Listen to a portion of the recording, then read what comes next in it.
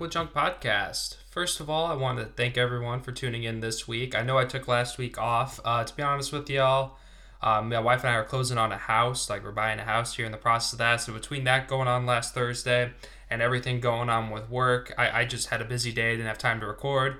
And then this week, I'm not being lazy. I'm not trying to be late on you guys. This is Friday now. I'm recording.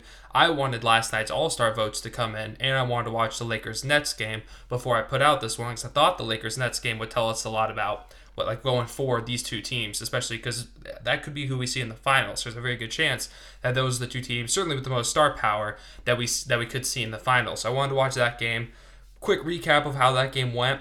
I guess what I can tell you is if the Nets don't have Kevin Durant, but the Lakers don't have Schroeder and Anthony Davis, the Nets are going to win that one more often than not. It was a very interesting game in the sense that Harden and Kyrie actually played pretty well together, and it's interesting to see how they're playing together. I thought Kyrie would try to be a lot more ball dominant, and he's kind of given that role more to Harden and taken more of the two-guard role, similar to what he did with the Cavs way back when. Not sure he still had that in him, but he is doing that. Overall, okay game. Nothing really to tell us too much going forward. Like I said, Anthony Davis didn't play, Dennis Schroeder didn't play, and Durant didn't play. But the Nets did win. It was a good win for them. And then today for the whole rest of the pod, we're going to get into the All-Star picks for the NBA. Then we'll recap college basketball and football. And then to set you everyone up for baseball season, we're going to do my 10 best players in baseball going forward. Then quick fact, then we're out of here. So to start off, I'm going to pick my NBA All-Stars. I wanted to get the starters in last night. And I know a lot of you might be thinking to yourself, why does it matter? Like, it's not all NBA. Like, why does the NBA All-Star game matter? In reality, I believe with all my heart that is a snapshot of who is relevant at that time in the league. And that's why it matters looking back on Basketball Reference and stuff. People might not remember. Jeff Teague, Kyle Korver made an All-Star team in 2015 with the Hawks team. I'm going to mention them a little bit here because that Hawks team does remind me a lot of this current Utah Jazz team. Just a lot of good players. And right now, a lot of people think 3 of the players from that Jazz team are going to make the All-Star game off the bench. We'll see how it goes. The Jazz are playing awesome basketball. They've won like 9 of their last 10. They're on like an 8-game win streak. The only team that's beaten them in the last 10 games is the Nuggets. And Jokic had like 47. And the Nuggets, I think, shot like 60% from 3. So they've been playing awesome basketball. The Jazz are really, really good. I'm worried I'm getting 2015 Hawks vibes because during the regular season, that team was amazing. Like, they were the Spurs of the East. They're moving the ball so well. They have so many good role players. The team's just playing so amazing. And in reality, though, when was the last time a team of all very solid players without a superstar really win the finals or go super deep? You could argue maybe that the last Spurs team that won it 2014, maybe that's the team that, or 2015, that's the team that won the finals. It didn't have a star, but I will always go against you saying that Tim Duncan was an absolute star back then. I don't care. At any time in his career, Tim Duncan was one of the greatest players in the league. So you look at the history of the Pistons come to mind, that Ben Wallace, Chauncey Billups, Rasheed Wallace team. Like, that was a very fun team. That's no super duper like elite superstar on that team. Probably Rip Hamilton was also there. So that's probably the last time it's happened. And in the current NBA, I'd love to see the Jazz do it. I love this Utah Jazz team. But in reality, can I see them getting past the Clippers? Maybe. Can I see them getting past the Lakers? I'm not so sure about that one. And if they're lucky, they'll stay the first seed.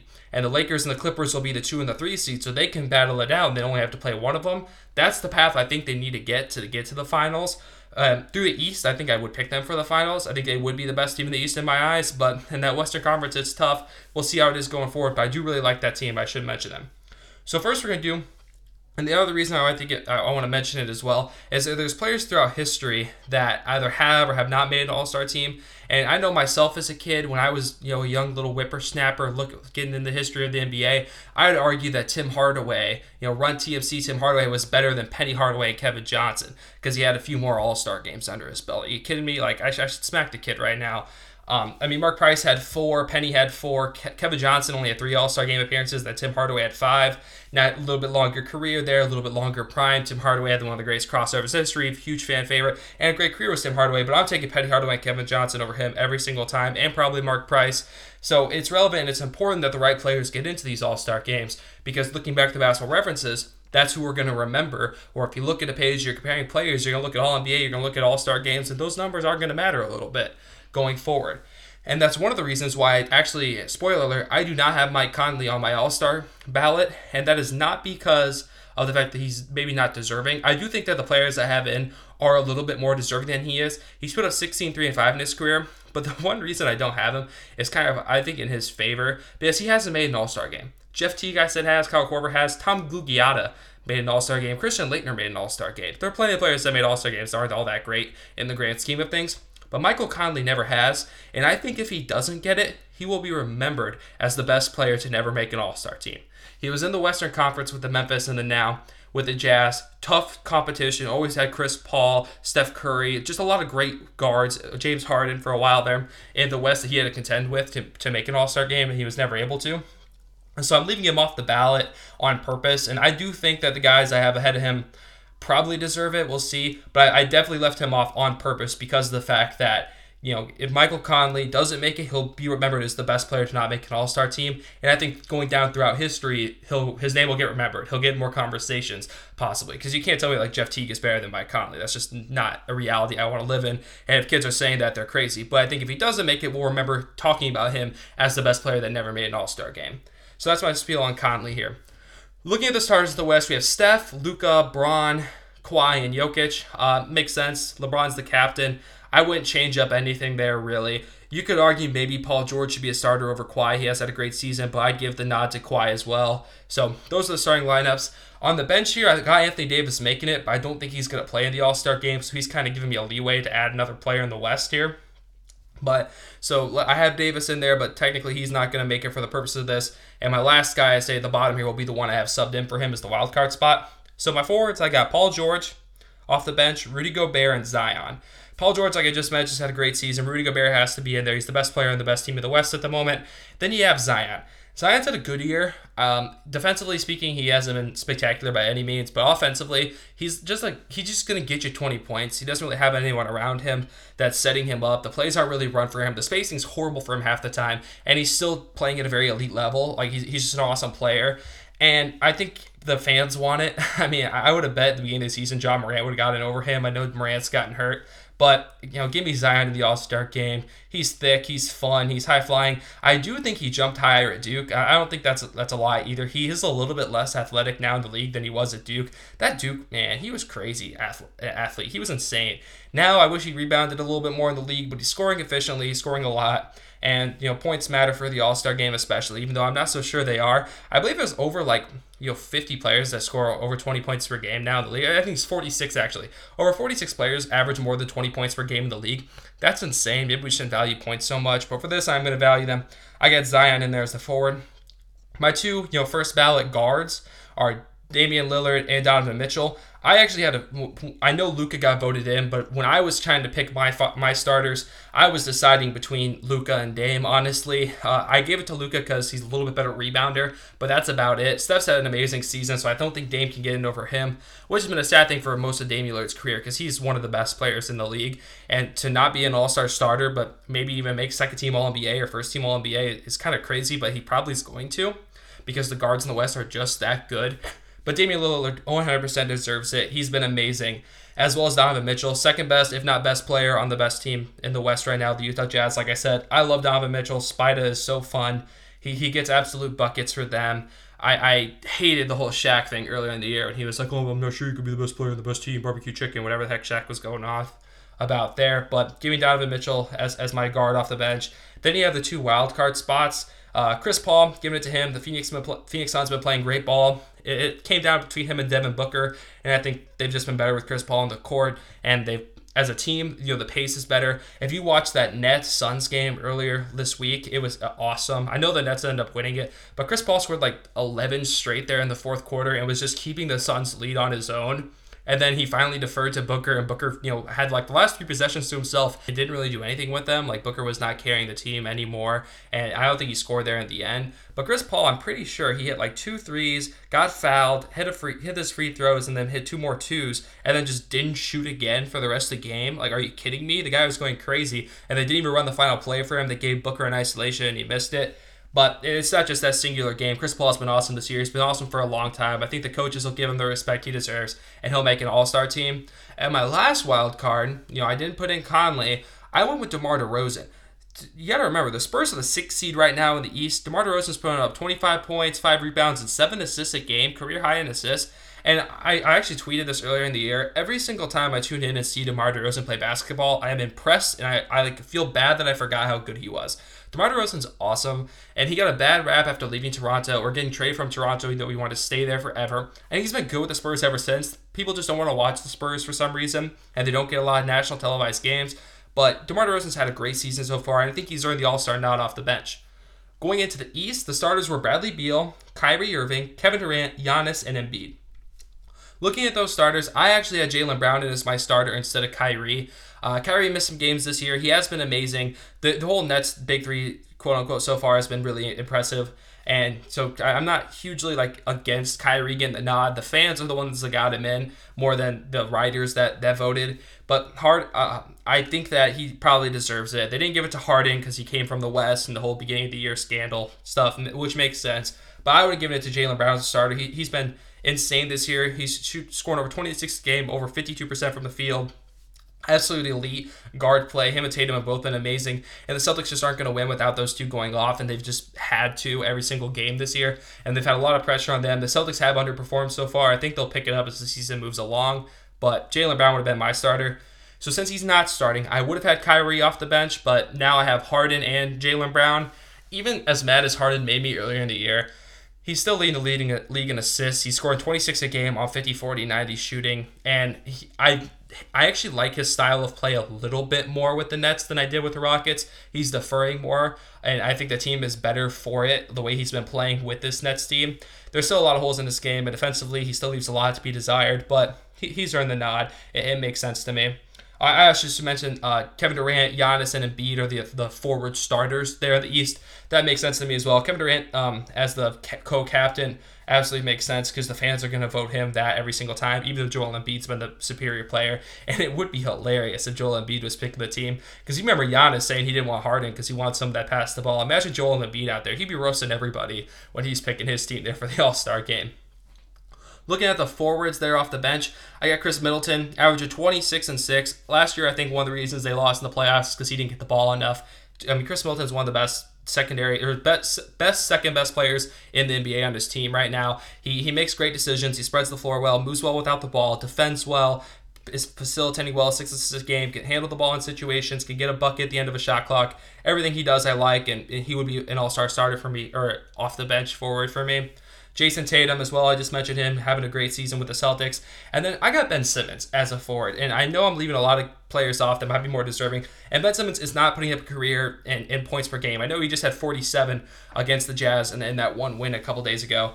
But, in that loss against the Jazz. But Embiid wasn't in that game. But the thing I love with Ben Simmons so much is he probably should be Defensive Player of the Year at this point. He's deflecting passes like no other. And if in the last 2 weeks, you see him guard LeBron James and do a spectacular job defensively on him. Then he goes out, and if you watch that Portland Trail Blazers Sixers game, it was amazing the way that Ben Simmons was guarding Damian Lillard. Lillard almost didn't know what he could do with it. It looked like an older brother guarding a toddler, messing around with him as he's trying to dribble the ball by him, playing against each other in the driveway. Like, Ben Simmons is just as fast as the fastest wings, just as strong as the strongest forwards, and just as long as the opposing centers for the most part. Like, he's not going to guard Embiid, but he doesn't have to. He plays with Joel Embiid. And so, give me Ben Simmons as my starter. I love the role he's playing on this team. He's getting to the basket whenever he wants. I don't think he needs a jump shot to succeed. As long as he plays like this, moving as hard as he is, screening off ball as much as he is, just the way he plays the game, he's been awesome. He's been amazing. And after I give this whole spiel on why points don't matter, one of my reserves is actually going to be Zach LaVine. And the reason is, I understand he doesn't facilitate like Trae Young does. I understand that in his body, he should be a better defensive player than he is. I do think he's been better this season than a lot of people give him credit for, and certainly better this season than he has been in the past. Still not amazing, but I think he's been fairly average, if not a little bit above average, defensively this season. But the thing with LaVine is he's one of the most efficient, high-volume scorers in the league right now. Only Beal, Curry, and Damian Lillard are scoring more points per game at an even close efficiency that Zach LaVine is. Zach LaVine's been balling out there with the Wolves. He's carrying the team every single night. If you look at clutch points in the fourth quarter, he's only behind Damian Lillard. If you look at the percentages, he's up there in true shooting percentage with Steph Curry. He's one of the best players just at putting the ball in the basket in the league. And I think if you're going to be that good at it, you deserve a spot in the All-Star game this year. And I know that's leaving off certain players that might be more deserving, but I got Sabonis. I have Levine, and there's my spoiler alert. My last wild card is Domantas Sabonis. It came down between him and Julius Randle, actually, which I can't believe I'm saying Julius Randle for an All-Star bid, especially after this offseason. I never would have guessed a Knick for the All-Star game. But, I mean, Domantas Sabonis I gave the nod to just because as a team in the East, they have played more Western Conference teams than a lot of the other teams at the top of the East right now. Their schedule's been a lot tougher, and they're battling, and they're still in the mix with it. And Domantas Sabonis, he does everything Julius Randle does, but a little bit better. He's been a great player so far this year, and I think he deserves the nod for the All-Star game another year in a row here. Which means that I did leave off a few players, and I wanted to mention some players that I left off. Julius Randle, like I said, Trae Young, and Fred VanVleet. I probably would have given the nod to Fred VanVleet over Trae Young. The way the Hawks are playing this year is not very impressive, honestly. They should be better than they are. They have more talent than they do, and I think they revolve too much around Trae Young. He doesn't play enough defense, and he takes too many bad shots, and I think that's why they're falling. Other guys I consider Jrue Holiday, great season there, moving with the Bucks. Very similar to Chris Middleton getting in there, but not quite at that level, of course, of Chris Middleton. But defensively, good shooter, can handle the ball, helps that team a lot, and I think in the playoffs is going to help that team a lot as well. And then Tobias Harris, great season with the Sixers. Barely gave the nod to Ben Simmons over him. I think if it was the West, I might have given the nod to any of these guys to get in that DeMar DeRozan role, but they didn't get quite there. And another person I left off is Bam Adebayo, who earlier in the year was one of my defensive players of the year. Really hard to say I don't have Jimmy Butler or Bam Adebayo, but the Heat just have underperformed so far. I think in a normal year, they'd be a little bit closer to 500. I mean, there's a short amount of games that they've played so far before this All-Star game, and if they go on a win streak between now and the All-Star game, either of them could slot in, and it probably would be Bam at this point, but I left them off just because I think at this point, they just haven't quite deserved an All-Star game spot in the East. The East was very tough, though, overall. Now it's time to move into the wonderful world of college basketball. And the first thing I have to say, because I didn't get to say it last week, because like I said, again, I didn't record, is North Carolina beat Duke. A little bit funny story of that game. I actually was out to eat with my in-law family, my wife's family, her parents, and her aunt and uncle, Aunt Sherry and Uncle Terry, for Aunt Sherry's birthday. And we were sitting at a Texas Roadhouse, and they were getting ready to leave during the game. There's about a minute left, and so I whispered to my wife, and I'm like, hey, you gotta hold this up here. We can't leave right now. I think this isn't gonna go well. I was just nervous for the Carolina teams. I didn't like what they were doing. I was like, we gotta stall here. I gotta watch the end of this game. So we were able to stall and sit there, and while everyone was laughing at me, clapping and screaming in the middle of a Texas Roadhouse. But Carolina got the win. I knew they would. And since then, something that's happened is Jalen Johnson, probably going to be a lottery pick in the NBA draft here coming up. He decided to leave Duke. I think it was a stupid move for him because he could have just played the good guy card and said he's not going to play this year because he's worried about his foot getting hurt or something, and just sat on the bench and rode the pines for the rest of the year. Instead, he decided he's leaving the team completely. He emptied his locker. He quit. It's not just leaving the team. He absolutely quit. He's not opting out of the season. You can't opt out after this far into the season. He quit on Coach K. He quit on the brotherhood of the Duke Blue Devils, which is a little bit funny to me. But he left. And because that happened, I don't know what's going on there in Syracuse with Jim Boeheim. Maybe Coach K has pictures of Jim Boeheim that Boeheim doesn't want out. I know he's 76 years old, so who knows, but I can't understand why the fact Jim Boeheim would go out there and say that the Duke team is better without Jalen Johnson. He said because Jalen Johnson left, this Duke team got better. And I'm perplexed. I can't figure out why on earth he'd say that. And then I think I kind of realized why. On this coming Monday, Syracuse is playing Duke. So I think Boeheim's just putting himself, he's going to lose that game. He knows he's going to lose that game. And so Coach K went over and he talked to Boeheim. He's like, hey, Coach, you say that we're better without Jalen Johnson. Then when we beat you, it's not as bad on you and makes us look good. So now both teams here, we can make the tournament. We can work something out. We'll both, kick it to Carolina, try to figure something out like that. In reality, I don't know why Boeheim would say that other than that, besides the fact that he's worried about playing Duke on Monday. But I thought it was pretty funny that he did come out and say that because it didn't really make any sense to me why he would come out and just do that for no reason to say that they're better without Jalen Johnson. But it's probably I don't know if it hurts Duke all that much. I don't think Duke had any aspirations left in this season, but losing him probably hurts fans. Probably hurts people watching the games because NBA fans are going to be less tuned in more than likely. Jalen Johnson, he's still probably going to be a lottery pick in the draft. Maybe move down because of this whole thing. You don't really want a guy that's going to quit on his team. He also quit on his team in high school, I read as well. So who knows really what's going on with him. But it was an interesting thing that happened. Crazy stuff's going on in the Big Ten. I think right now we can pick between the four teams that to win the Big Ten. Michigan's in the lead right now. And with that, I got Juwan Howard as my coach of the year at this point. I know Mark Few's had a great season there at Gonzaga, and he probably should get it, honestly. I mean, he's one of the greatest college basketball teams we've ever seen. But give me Juwan Howard, actually. The stuff he's doing in Michigan, and I just love it, too, because I guess I want everything that Juwan Howard's doing there in Michigan is what I want in Penny Hardaway to do in Memphis. But Penny Hardaway went from the Memphis Tigers. He's turning it into the Memphis Pennies, when I think Juwan Howard would tattoo the Michigan M on his chest. Like, he's a Michigan through and through Wolverine. I love everything that he's doing there. And it's really impressive how Michigan's been playing ball, especially coming back from this whole COVID hiatus that they were on. Then Illinois second in the Big Ten right now, followed by Ohio State. They're both tied there with the records, though. And Iowa's there at fourth. I'm not sure Iowa can take the top spot. It would take a heck of a win streak and a few good luck things to happen, but I could see them making noise in the tournament, both the conference and the national tournament. I mean, Iowa's a great team. I've said it before on here, and I would love to see Illinois sneak in and take that bid for Michigan, but that's basically it. Then there's a few more things I wanted to mention here, college basketball wise. I wanted to do some of the best bets actually that I have. So right now, if you're going to bet on a team to win the NCAA tournament, I would just put a little bit of money on Gonzaga, a little bit on Baylor. You're probably good there. Plus 270 for Gonzaga and plus 300 for Baylor. I know those odds aren't great, but they're the two best teams, especially Gonzaga. I think Gonzaga is one of the best teams we've ever seen in college basketball. If you know a team, I always say this, I love a lot. I love this Texas team. Plus 2,000. I already put my money a little bit in on Texas right now, plus 2,000. Those are 20-1 odds. Give me them every single time. I really like this Texas team. I think they have the players that can do it, the style of play that can do it, and I think it'll be really interesting. Then my longest shot team is North Carolina. I'm kidding. I don't have North Carolina. Don't bet on North Carolina. I certainly did, but I wouldn't if I were you guys. It's actually UConn. And the reason I have UConn, they're plus 5,500 right now, and it's because James Bouknight is back, ladies and gentlemen. If you haven't heard, James Bouknight's going to be the next Kemba Walker, the next Shabazz Napier that just carries a UConn team to the championship. He's been out since January 5th. He came back. He had a great game. He's averaging 20 a game this year for UConn. Love his game. They should have beaten Villanova earlier this year, and they just barely didn't at home when they had James Bouknight. I love this team. I believe they're playing Villanova this Saturday, so look forward to that. But give me every single little bit of James Bouknight that I can get. I think it's going to be really interesting. Next thing I want to go over here was actually the Super Bowl. I just wanted to throw out there that I have, in the last 3 weeks of the playoffs, I picked every single game correctly. Let's go Tampa Bay. I mean, it was amazing the way their defense played. But the thing that impressed me the most in the Super Bowl was actually still Patrick Mahomes.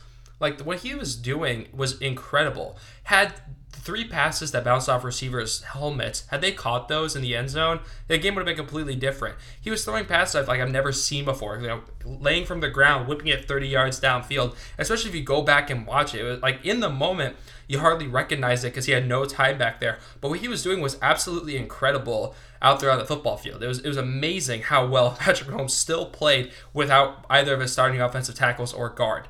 So that was basically my spiel here for the Super Bowl, but I did want to mention that out there. He was absolutely incredible, and it was an absolutely amazing Super Bowl overall. Now it's time to do a little bit of baseball prep moving in. I mean, pitchers and catchers have reported to spring training. It's a great feeling knowing that baseball is just around the corner. In my opinion, baseball is the happiest sport there is. Basketball is my favorite sport to play, watch, whatever. But baseball is just a happy time of year. Every time I see a baseball game, it's hard to be sad watching it, unless the Cubs are getting smoked, of course. But I'm going to go through real quick here. We're going to do my 10 the 10 best players in baseball right now. So I tend to look a lot into the more recent seasons. I know last year was different with a 60-game season, but these are my 10 best players in baseball listed 10-1, and we'll go through them here a little bit. At number 10, I got Christian Yelich, and I know what you might be thinking. Of course, the Cubs fan has the Brewer, way too low on the list. But he was bad in 2020. He came into that season, people thought he was going to be the next Barry Bonds with the way he was going to hit. And he was bad. He was actually worse than Jason Hayward. I know I said it earlier on the pod, but I got the proof right here for you. His batting average was .205 with an on-base percentage of .356. OPS is .786 with an OPS plus at 111. OPS plus is basically a large way of saying that the average batter is 100. So he was about 11% better than the average batter. But if you look at Hayward in 2020, 265 average, 392 on base percentage, 848 OPS, and 129 OPS plus. So he's had a better season overall. He had the same amount of RBIs and 50 less plate appearances than Christian Yelich did. It was a joke they had earlier in the year, and he played lights out defense there. So Hayward actually, I think, was the better in 2020. But moving forward, I think Yelich is going to bounce back just fine. I think he's the 10th best player in baseball, and that leads me into number 9 on my list, Cody Bellinger. Actually, a year ago, I probably would have had Yelich and Bellinger switched because I thought Yelich's bat was that much better. But they both had down seasons here in 2020, and Cody Bellinger is just a better defensive player. It's as simple as that. Better at defense. Both had down years. Both, I think, are going to bounce back, but I had to mention that. Number 8, we're going to move into Anthony Rendon, the other Angel. And quietly, over the last few seasons, 986 OPS with a 155 OPS plus, so 55% better than the average batter. That's incredible. Honestly, that was his 2020 stats here, and he's been incredible for the last 2 years. But, give me Anthony Rendon at third base. I think he's the best third baseman in baseball. He's the highest ranked third baseman I have. Arenado's in the conversation, of course. Manny Machado. There's multiple third basemen out there that are great. Alex Bregman as well. A year ago, I probably would have had Bregman in there. But Anthony Rendon had the best 2020 and 2021. I think going forward, he's going to be there. Someone I have low that had a great 2020, comparatively to a lot of other rankings, is actually Tatis Jr. His 2020 was incredible, especially before the last 2 weeks. The last 2 weeks, he slowed down a little bit, but 277 average, 366 OB on-base percentage, OPS at 937 with a 155 OPS plus. So basically, he's Anthony Rendon with lights-out defense, plays shortstop with amazing defense, and can steal bags. He had 11 stolen bases, 17 home runs in the 60-game sample size there. If he does it for another season, he's going to be the top-ranked shortstop. There's no doubt about it. He's incredible. But right now, I have to give a little bit of a nod to Lindor. I think Lindor has performed not to the peak that Tatis has, but over the last 5 years, Lindor's just been the best in baseball. Switch hitting, great defense, everything you want in a shortstop, he's given the Mets this coming year. And I got Lindor at number 6. Moving into number 5, we're going to go to Ronald Acuna Jr. He's probably the only player in the league that realistically you can get a 40-40 season out of. I know Tatis possibly down the future. People think that Acuna is going to give you a 50-50 season, 50 home runs, 50 stolen bases at some point. If you look at his 162-game average over the last 2 seasons, 45 home runs, 37 stolen bases, so he's not that far off. He's a 274 batting average over the last 2 seasons, 374 on base percentage, 905 OPS, and OPS plus at 128, so about 28% better than the average hitter over the last 2 seasons, and an amazing defensive player out there in the outfield. I like Ronald Acuna Jr. a lot. I think he's really impressive. He's got the speed, the power, he's exciting for the fans, and he's awesome. The only pitcher I have on my list actually is Jacob deGrom, who's been the best pitcher for probably the last 3 seasons, if not, actually probably the last 5 seasons in reality. But Jacob deGrom's the best pitcher in baseball. His stuff's amazing. Everything he throws is above 90 miles per hour. He can get over the hundreds with the fastball. I remember on opening day, it was funny that his slowest pitch was some slider that came in at 92 miles per hour that day, and it was faster than Kyle Hendricks's best pitch or fastest pitch, his fastball, on opening day when Hendricks had that amazing shutout on opening day. So just throwing that out there as well. deGrom's incredible. His ERA plus over the last 2 seasons is 188. So he's 88% better than the average pitcher over the last 3 seasons so far. He strikes out 11 per 9 innings. Give me Jacob deGrom out there. I think he's the best pitcher in baseball at this point, and it's really, really amazing what he's doing over there in New York. And I hope that he can get a real deep postseason run this year so everyone can see him on the national stage. Number 3, I got another young kid. Give me Juan Soto. I saw the nickname for him, the Childish Bambino, and I thought that was amazing. I love that nickname for him. Last season was absolutely incredible. Otherworldly the way he hit the ball in a very, very short sample size. So if you just look at that, he had a 351 average in 2020 with a 451 on base percentage, a 1,185 OPS, and a 212 OPS plus last season. So he's 112% better than the average hitter last season in a very short sample size. But if you look at his career, so count the rookie year, the 3 seasons he's been in the MLB, a 295 average, 415 on base percentage, 972 OPS, and 151 OPS plus. So that's almost as good as Tatis's best season this last year and that's Juan Soto's career OPS. As a hitter, he's amazing. We've almost never seen anything like this from somebody this young with this good of an eye who hits on this high of an average. He's incredible, and he's only 22 years old. That's the same age as Fernando Tatis Jr., everyone. Juan Soto is only 22 years old, and he's the 3rd best player in baseball, according to me. Moving into my top 2, I got number 2, Mookie Betts. Betts is incredible. He had actually almost, I'm going to call it a down year, but an okay year last season. 301 average, 373 on base percentage, 895 OPS plus, and a 185 OPS. An 895 OPS, 135 OPS plus. If you look at the last 3 seasons since his MVP/World Series season, 314 average, 405 on base percentage, OPS at 981, and OPS plus at 157. It's incredible. He's incredible. Defensively in right field, he's one of the most electrifying, most amazing players we've ever seen. I know we all saw him in the World Series. He was incredible running the bags, running the bases, everything he did defensively in the outfield. And I know that there was the talk between him and the number 1 player on my list. But let's be real. Mike Trout's the best player in baseball. He's been the best player in baseball. And he might be one of the best players in baseball history and could go down as the best player of all time by the time he's said and done. He's only been in the league for 10 seasons, and he's so young. He has a long time ahead of him. If you count everything he's done in his career. Actually, before we get to that, let's look at 2020. Because 2020 was a down year for Mike Trout. It was a bad year for him, and he still hit 281 average, on base percentage of 390 for a 993 OPS and a 168 OPS plus. 168 on a down year for him in 2020. That is higher than Tatis did last year. That's higher than everybody last year besides Juan Soto that I just mentioned in his worst season. For his career, his OPS is at 1,000. His OPS plus is 176 in his career. We've never seen anything like him. He was in the top 20 last year in exit velo on all of his hits and top sprint speed that he had on the field. He was the only player in the top 20 for both. Absolutely incredible player Mike Trout is. He's one of the best players ever. It's truly a shame that his team has been so bad. I really hope the Angels figure something out because the world needs to see him in the playoffs doing things. It's not like basketball. It's not like football where Patrick Mahomes can carry a team. In baseball, your best player gets as many chances as everybody else. You can't give him more chances. It'd be cool if in extra innings or in some way you could get Mike Trout more hits and more at-bats than other players for your team. Then they could go further. But you can't do that in baseball at this point. And Trout's still the absolute best, one of the best in baseball history. This week, I want to apologize to you guys all. I'm not going to do the daily preview. We're already running super long. I'll do the daily preview next week when the normal show is a little bit shorter. So my fun fact this week is also another short one. I just wanted to mention the fun fact this week is who is the catcher that caught Kerry Wood's 20 strikeout game?